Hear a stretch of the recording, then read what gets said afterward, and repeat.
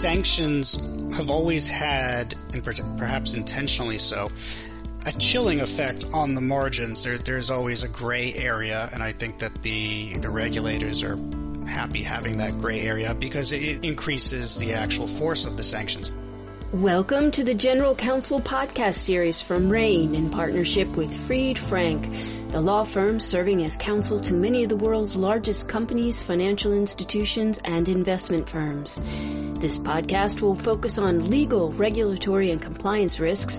We'll share expert guidance from Fried Frank on topics from antitrust and competition to managing the changing global regulatory environment both within and outside of the United States.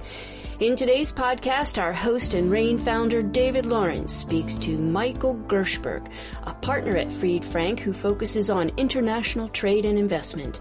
The topic, Western sanctions against Russia and how to navigate them. Michael, great privilege to be able to speak to you at this particular time in history. One of the ways I'd like to approach this conversation, because there's a lot of information, a lot of headlines around sanctions and what's happening, and day to day there are new developments in the Ukraine, is maybe we can take a step back and begin with an explanation of economic sanctions and a little bit about the history, and then we'll bring the audience up to the present day. Sure. David, thank you very much for the opportunity to speak with you today.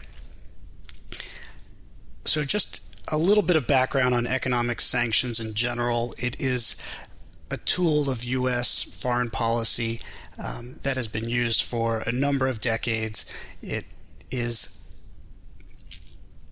something that goes back, its current form, certainly back to the Cuba sanctions program starting in the 60s.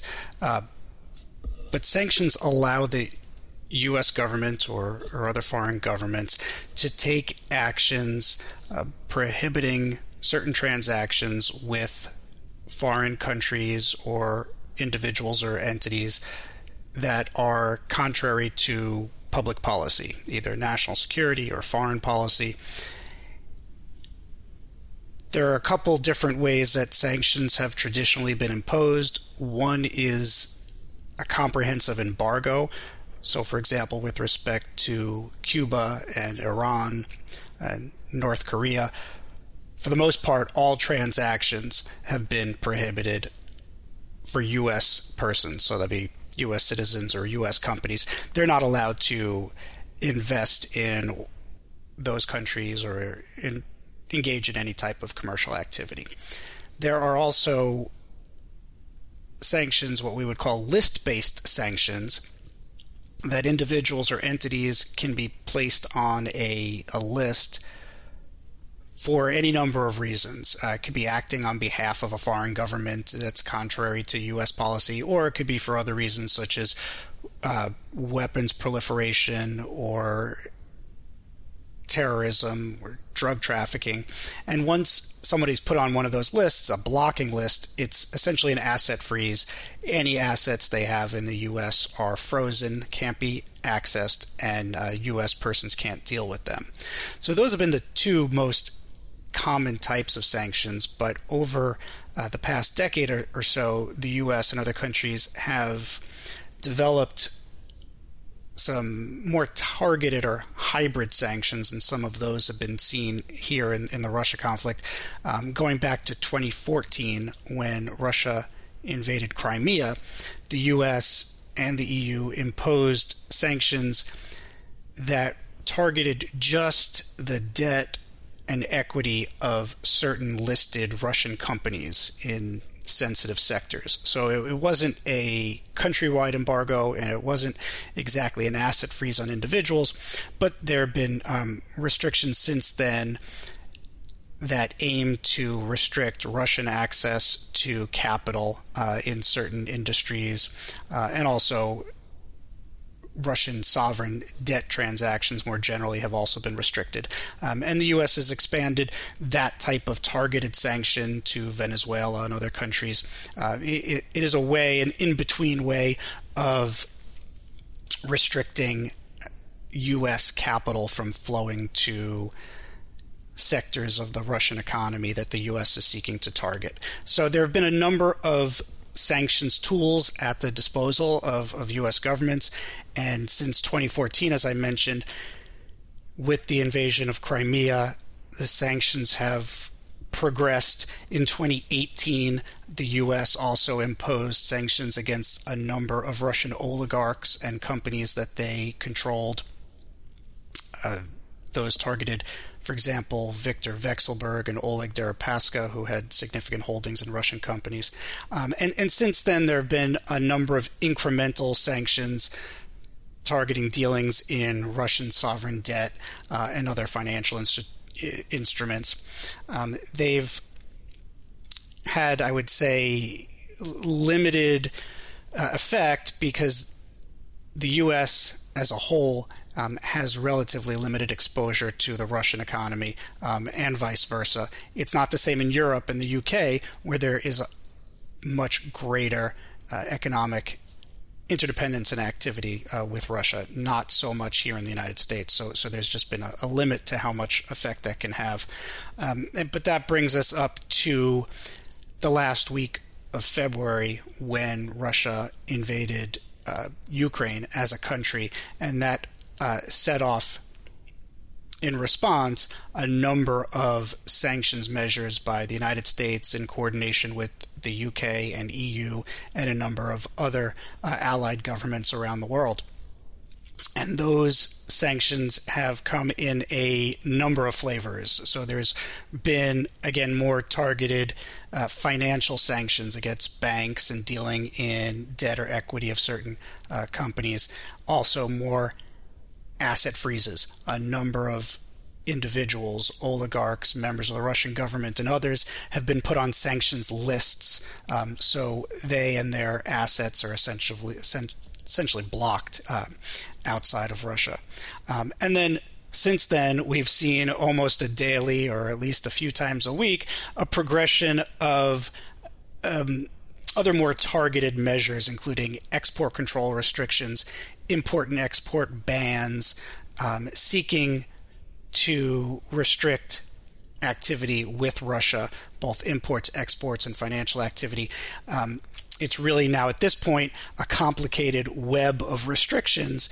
There is, short of a comprehensive embargo, but is a way, I think, to try to target what the U.S. government sees as the sensitive or the vulnerable parts of Russia and its supporters without causing undue harm to the U.S. economy and to U.S. companies. So there's a great overview, Michael, and I want to maybe just tease out a couple of important themes. Number one, while people may be exposed to this enforcement process of sanctions and asset freezes, this may be somewhat new to them. The point you're making is that this actually goes back, 60 plus years as a tool of statecraft that the U.S. government has used for protecting national interests and for promoting certain policies and negotiations. Secondly, as you've pointed out, it is a process that, I'll use the word titrate, that the government can titrate moving up or moving back, depending upon world events. And also you properly pointed out the fact that sort of recent events have militated a global sanctions regime where U.S. sanctions were leveled in coordination with UK and EU, so that the imposition of sanctions and asset freezes, et cetera, is hardly a unique tool of statecraft for the U.S., but other countries and other regions have deployed them as well, including there have been UN sanctions that have been imposed on various individuals and entities. Fair summary of some of the important themes implicit in sanctions laws. So let's talk about what's happening now because companies are scrambling, and I know you and Fried Frank are advising some of the leading companies around the world. And this has been another interesting exercise is that the government has, U.S. and EU and UK regimes have been very, very public about the imposition of sanctions and what they're responding to. And maybe you can give us a bit of an insight about how companies should be following this and thinking about what I'll refer to as what might be around the corner. Right. This has been a quickly changing situation, and what makes it difficult for global companies is not only is the situation developing day by day, but there are a number of overlapping legal regimes. The U.S. rules, the EU, the UK rules. Some companies are subject to more than one of those, and they vary. They're coordinated, and they're intended to be similar and have similar effects, but there are differences. There are different sanctions lists. There are different implementation periods and timing periods, different exemptions. So it is difficult to maintain an up-to-date global compliance policy.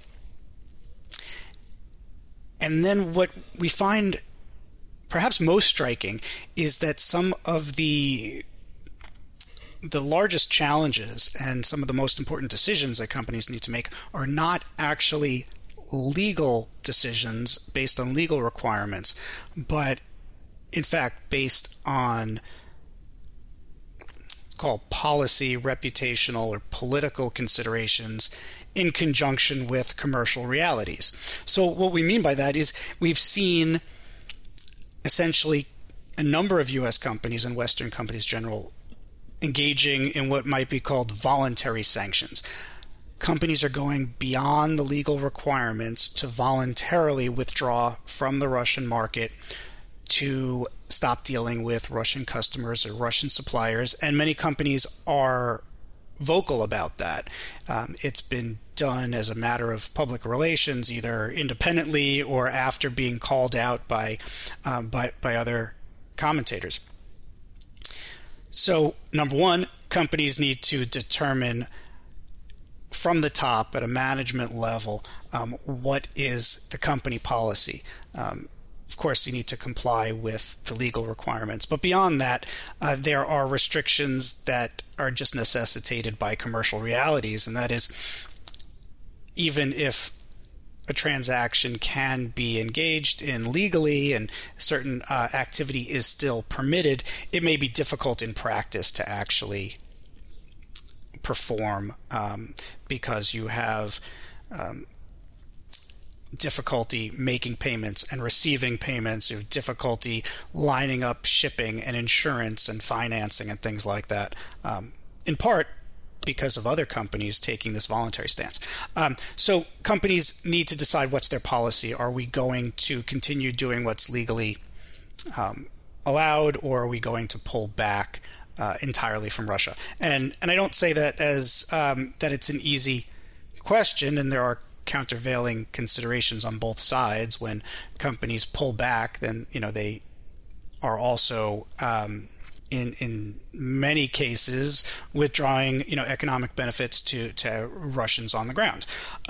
So that's number one. Companies need to decide what is going to be their policy and how they're going to consider these issues, and that needs to be a high level decision. And then number two, when companies have decided that they are going to continue with some transactions with a Russian nexus, because it's perhaps important to their business and therefore to their customers, then it's important to have compliance policies that are up to date and have the resources to monitor the continuous changes. Because the sanctions lists are always changing, so companies need to be up to date on all of their commercial partners and whether they're still permitted, and all the payment mechanisms to make sure that they're still permitted. So it is largely a fast-changing legal environment as well as a commercial and political situation. And that's, I would say, uncommon. It's a little unprecedented as far as I've seen in terms of the sanctions world, that companies are really getting out there ahead of legal requirements and saying that we're going to take these actions voluntarily. You see a number of U.S. state pension plans early on were seeking divestment from Russia and Russian assets. And then you see another number of companies that are vocally and publicly pulling out from Russia. I think it happened on a much smaller scale in 2014 after the invasion of Crimea, but a number of those companies did go back to Russia right after that. So I do think that it's something that companies need to consider, but I am not taking a position that there's only one right way to handle the situation. So important points, and without dating myself, but when I did get to Goldman Sachs, and this was not in the middle of any kind of geopolitical crisis as we're in now, but one of the things that did not exist, Michael, was software for enterprises to be able to screen against for compliance and against the various lists that the government put out. And, we were able to create with Thomson, which became Thomson Reuters, a product that went out in about 90 days. And, we just sort of released it to the industry. But the point you're making here is one that I want to make sure the audience hears, which is particularly in an environment where that is fast evolving, fast changing. Names are being added, and not just on the U.S. list, but broadly, there are now so many countries, and in a global economy, so many countries that have their own sanctions lists that are coming out. There is no way that, I don't care how many people you hire, that you can stay on top of this, but the importance of having good software that you're running on your enterprise that is kept current, and there are a lot of great providers out there now, that's the good news, is essential for a company. And it's not just whom you're dealing with, it's where your money is coming from and where it's going, and whom you're advising. And so it's not necessarily commercial transactions don't necessarily have to be consummated, but even working with some of the entities becomes prohibited activity. And so the importance of having good enterprise-wide software and having it run against all centers of your business activities, particularly for global companies, is essential. So I assume that that's a point that that you would fully agree with. Absolutely. That's the number one piece of advice, to have proper screening procedures. And I would just add a few points. There needs to be rescreening periodically because the lists are changing. So screening when a customer is onboarded, and then perhaps again right before the shipment goes out. And then periodic rescreening of your whole customer database because the situation is changing so fast. And of course, that's risk-based depending on a company's customer base. But then one other thing that I would note is, in addition to the importance of this software solution, there also has to be a human element to put in the correct information. So in addition to the name of your customer or the counterparty, you may also need to know their majority or controlling shareholders, because that's relevant from the sanctions perspective. And then when the screening tool comes back with some hits, you will need a person to review and go through those hits to determine if they're actual hits or false hits. So technology is great, but there will still always need to be a human element at the end of the day to sift through the results. Absolutely. I'm glad you made those additional points, but it starts with, and the good news is about some of the technology is that the way it runs these days, it can keep you current, so that if someone is fined today, but because, as you said, Michael, it's garbage in, garbage out. You have to have the right names, that you're screening for entities and people, and there are issues of false positives that need to be resolved. But the software that now exists out there basically runs 24/7. So if new information, it should be able to highlight a particular hit. And you were modest enough to say that having experienced outside counsel is also important, because there are questions in the gray area that can come up. But let me go back to another theme that you were emphasizing, which are we'll call them voluntary sanctions. Somewhat unprecedented, at least sort of in my experience, are the steps that leading institutions, and as you said, even pension funds and LPs within private equity firms are taking. That this is not just a matter right now of complying with the letter of the law. People are interpreting the spirit of this, and they're thinking about reputational risk. They're thinking about down the road what other sanctions might be imposed, and so should I make a reputational and commercial decision today to pull up stakes? And also from a public relations standpoint, as we're in a environment where there's a fair amount of activism by, I'll call it broadly, stakeholders. It can be everything from shareholders to NGOs to even inquiries from government officials. But they are now, if I were to think about this as the blast radius, I think it was Tom Friedman who was being interviewed about Russia and the Ukraine and was talking about the potential impact of sanctions. I think he used the metaphor of the blast radius. But the blast radius of these sanctions seems to be growing more and more, and every day brings an announcement. And so the importance of thinking this through past the letter of the law of what you might be able to do versus what you're prohibited from doing, and having general situational awareness broadly, but certainly within your industry. I hear that as an important theme in terms of the advice you're giving here. Mm-hmm. Yes, it is. And I would just note a couple additional points there. I think sanctions have always had, and perhaps intentionally so, a chilling effect on the margins. There's always a gray area, and I think that the regulators are happy having that gray area, because it does chill some potentially lawful commercial activity on the margins and increases the actual force of the sanctions.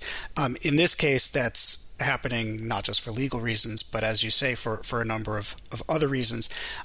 And some companies are making the determination for policy, PR reasons. Some are making the determination purely to de-risk and say, or we want to decrease our compliance burden, and therefore we're just going to have a blanket policy on no Russian business in order to decrease our compliance burden. But the one last point I want to make here is that it's not always such an easy decision, and it depends on the particular company's exposure to Russia, because Russia has been making some noise about countermeasures and potential criminal penalties and asset seizures when Western companies pull out of Russia. So Western companies do need to think about whether they have personnel in Russia that might potentially be affected, or is it more simply a matter of selling off Russian assets, because any assets that the company may still have physically located in Russia certainly could be subject to seizure. And then companies are also thinking down the road, what comes next. We don't know what comes next, and everybody, of course, is focusing on the short term, and there's good reason for that. But companies may very well want to position themselves to be able to return to the market when it's appropriate in the future. So there are a lot of considerations from a number of perspectives, and you're right, there are stakeholders there as well, and there are a number of stakeholders to consider in this decision. Right, and indeed, there's been the threat of the loss of your trademark. And, I'll just use this as a company that was prominently in the news, but, McDonald's may find that, at least in Russia, it no longer controls its name or its brand or its operations. So there is a a lot to consider. And to that end, Michael, there are companies that want to do the right thing, but part of that involves, as you say, unwinding and getting appropriate guidance. And sometimes the process of unwinding your relationships, your commercial activities, means that potentially you have to engage in prohibited activity in order to pull out, in order to unwind investments, in order to unwind what I'll refer to as partnerships and things like that. And we have seen, at least in the past, the government, the sanctions, whether, Russia, Venezuela, other parts, and, recently we've seen it as a tool of statecraft involving China and the issue around human rights and the labor camps involving Uyghurs and, military activities and things like that. But unwinding is not an easy process, as you're pointing out, not only in terms of the decision, but the actual execution. And so as sanctions are leveled, sometimes, and purposely so, the government understands that we have to go broad, and if we have to, make exceptions or offer licenses or sometimes redefine the sanctions, we will do so. And maybe you could take our audience through the process, because it is not a black and white thing. There are often licenses and exceptions that are granted. And I think it's important for the audience to understand that there's a bit of pliability when sanctions are imposed, and sort of how one engages with, or what is that process? What does that process look like, and how does it work? When OFAC is the Office of Foreign Assets Control. That's the office within the Treasury Department that oversees most of the sanctions. So when OFAC imposes these sanctions, there's very often a wind down authorization that goes with it. It is usually time limited, and in this case there are a number of these wind down authorizations. So within a certain period of time, companies can continue to perform under pre-existing contracts. They can't start new commercial activity, but they are able to wind down existing contracts and existing business. But those general licenses that allow that do have specific conditions, so you need to go by the letter of the law there to make sure that the steps the companies are taking to wind down are all in compliance. For example, any payments that might need to be made to a sanctioned person can't actually go to that sanctioned person, but needs to go into a blocked account, which is not something that the sanctioned person would generally be interested in if it had the option. So the first step is reading carefully all of these wind down authorizations to see what options the companies have to wrap up existing commercial relationships that were set there, or to get out of Russian relationships if possible. And beyond that, if you're not covered by one of those, then you would need to go to OFAC for a specific license to apply for it.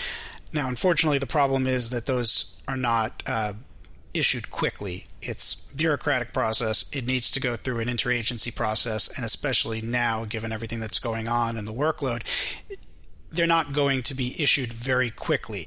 So a couple thoughts. Number one, if there is a matter of real urgency, and the government doesn't really always consider commercial urgency, but real urgency of human life and safety of personnel, or some other issue that is extremely time sensitive, that should be notified immediately to OFAC. That is one of the few situations in which there's a chance that they will move very quickly in issuing some type of license in order to protect people. The second is if there's an issue that is of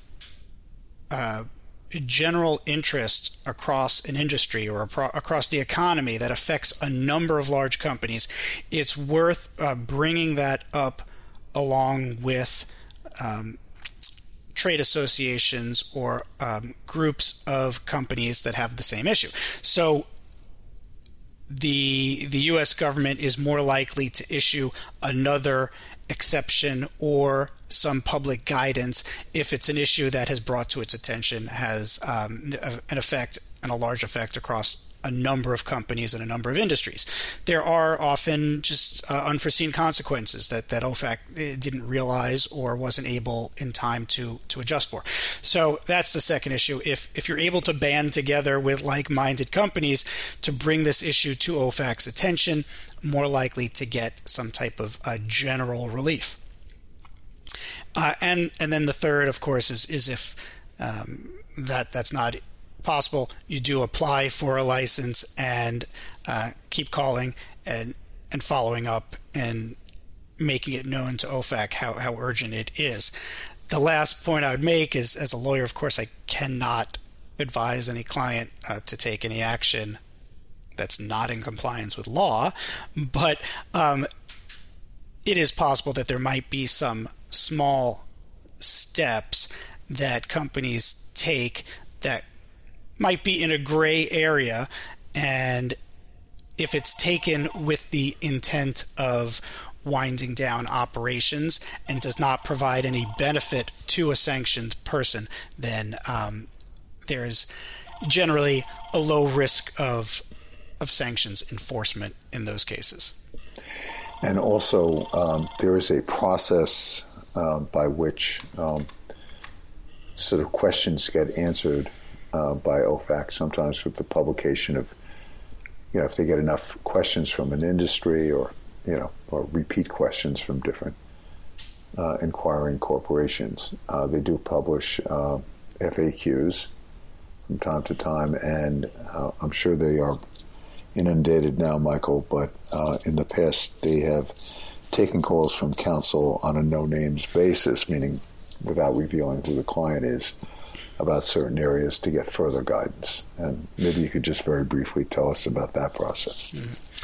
Yes, absolutely. It's always an option to contact OFAC if there are specific questions. And again, it can be done on a no-names basis. That's easiest for lawyers, of course, just to say it's a question we have generally.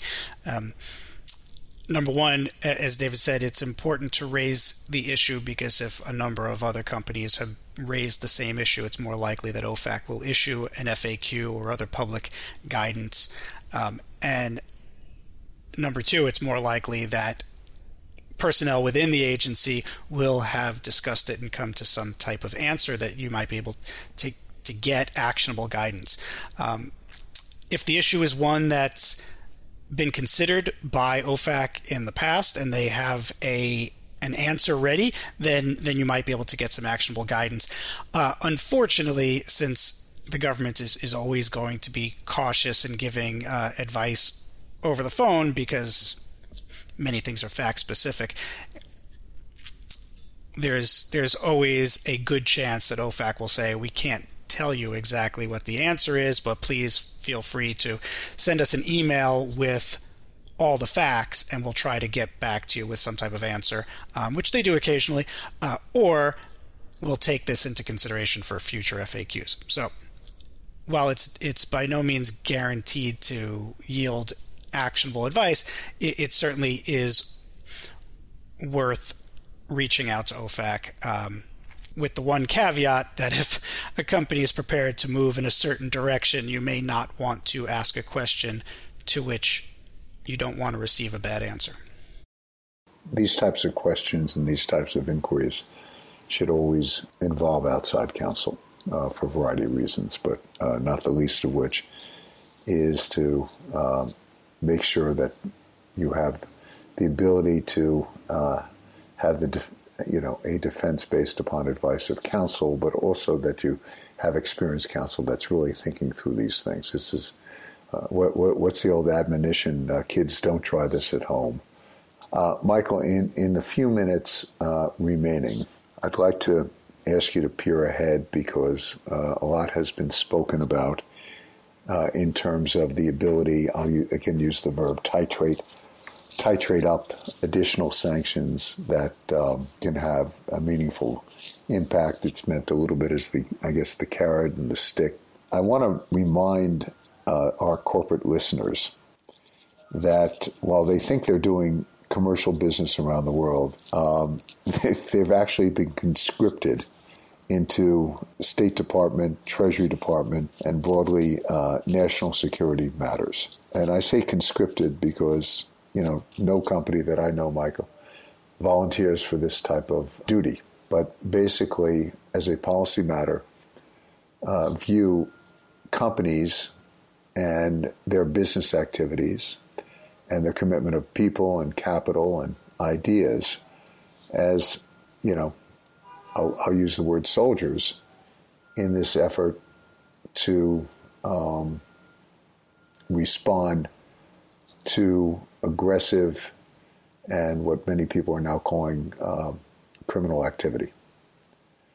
And as part of the U.S. and Western countries' foreign affairs and their policies, whether companies recognize it or not, and certainly I don't know any company that willingly volunteered for this, but companies are in fact important, we'll call it soldiers in this effort. And this is all intended, I think, as a way to avoid far more tragic and devastating military confrontations. And so as you think about how I think the government, and you're free to disagree with my analysis here, Michael, but as you think about how Western governments view corporations and their commitment of people and capital and ideas around the world and how that can be useful in terms of advancing various policies, what do you see ahead? What else might, if conflict continues, might Western governments be doing in the sanctions area that they haven't yet done? Right. So the current picture is really, as I said earlier, a complicated web, but there are still lots of spaces within that web. And it looks like Congress is moving to withdraw Russia's most favorable nation, or MFN, status, a trade benefit as a WTO member. That would have the effect mostly of increasing import tariffs on imported Russian goods. Now, how many Russian goods are still going to be imported remains to be seen. Now, that's, again, intended to push at certain sensitive sectors. But on the other side, as we've seen over the past several years with increased import tariffs, those also have the effect of harming U.S. importers and downstream industries. So there is plenty of space. The real question is, when those holes are plugged up, will any of those individual actions make a material difference? And really the big holes on the global scene are China and India and a few other countries like Brazil and South Africa that are not aligned with Western sanctions currently. So Russia's main export has been oil and gas. That still is an option, and while shipments have been slowed down for a variety of reasons, as long as Russia is still able to sell oil and gas to a number of large consumers and countries, it will still have funds to keep going. So the main tool that is left that might have a material effect on the Russian economy, if not necessarily on President Putin's decision-making, would be the imposition of secondary sanctions on foreign countries that buy Russian oil and gas. That was imposed against Iran, although in that case there was a much broader international alliance that we don't quite have here with a number of big companies and countries outstanding. But that might be one last move. It would certainly alienate China. China's already warned the United States not to do this, but that's certainly one option that would really shut off the availability of finances to Russia. And similarly, in Europe, they have more energy dependence on Russia. So Europe would need to make a move. It's already made moves in that direction, but it would more quickly, more comprehensively have to move to shut off any energy purchases from Russia. Now that, as I said, cuts off the financing, but looking back at the history of sanctions and with the decision makers in Russia, it really is an open question of what, if anything, could be done that would have a material effect on the situation on the ground. So we don't know until all the levers have been pulled, but those seem to be some of the levers still remaining that may be pulled. Michael, thanks. These have been great insights, context, and hopefully sort of a framework of what companies need to think about as we move forward and sort of why. I will point out there are a couple of topics that I'd love to continue to discuss with you, Michael, such as the effectiveness of sanctions and what I'll refer to as the unintended consequences. You know, we have a number of corporate clients who have raised the following with us, and no doubt with you as well, that when they see sanctions on Russian oil, but knowing that there are other markets for it, such as China and India and elsewhere. And they see us now negotiating with other sanctioned countries such as Iran and Venezuela to potentially purchase their oil. A number of corporate leaders have sort of wondered, whether we have thought through all the intended and unintended consequences here. So maybe we can save that for another conversation. So, Michael, thanks so much for sharing the time with us, and look forward to the continued conversation. Thank you, David. It's good speaking with you today. Michael Gershberg focuses on international trade and investment at Fried Frank, the law firm known globally for providing effective business solutions to sophisticated challenges, often creating the precedents that others follow. You can connect at friedfrank.com. That's FRIED, frank.com. RANE offers risk intelligence solutions to more than 400 leading corporations, government agencies, and academic institutions. They turn to RANE for risk intelligence that cuts through the hype to focus on what they need to know, what to expect, and what to do. Learn more about us at ranenetwork.com. That's RANE network.com. Thanks for listening.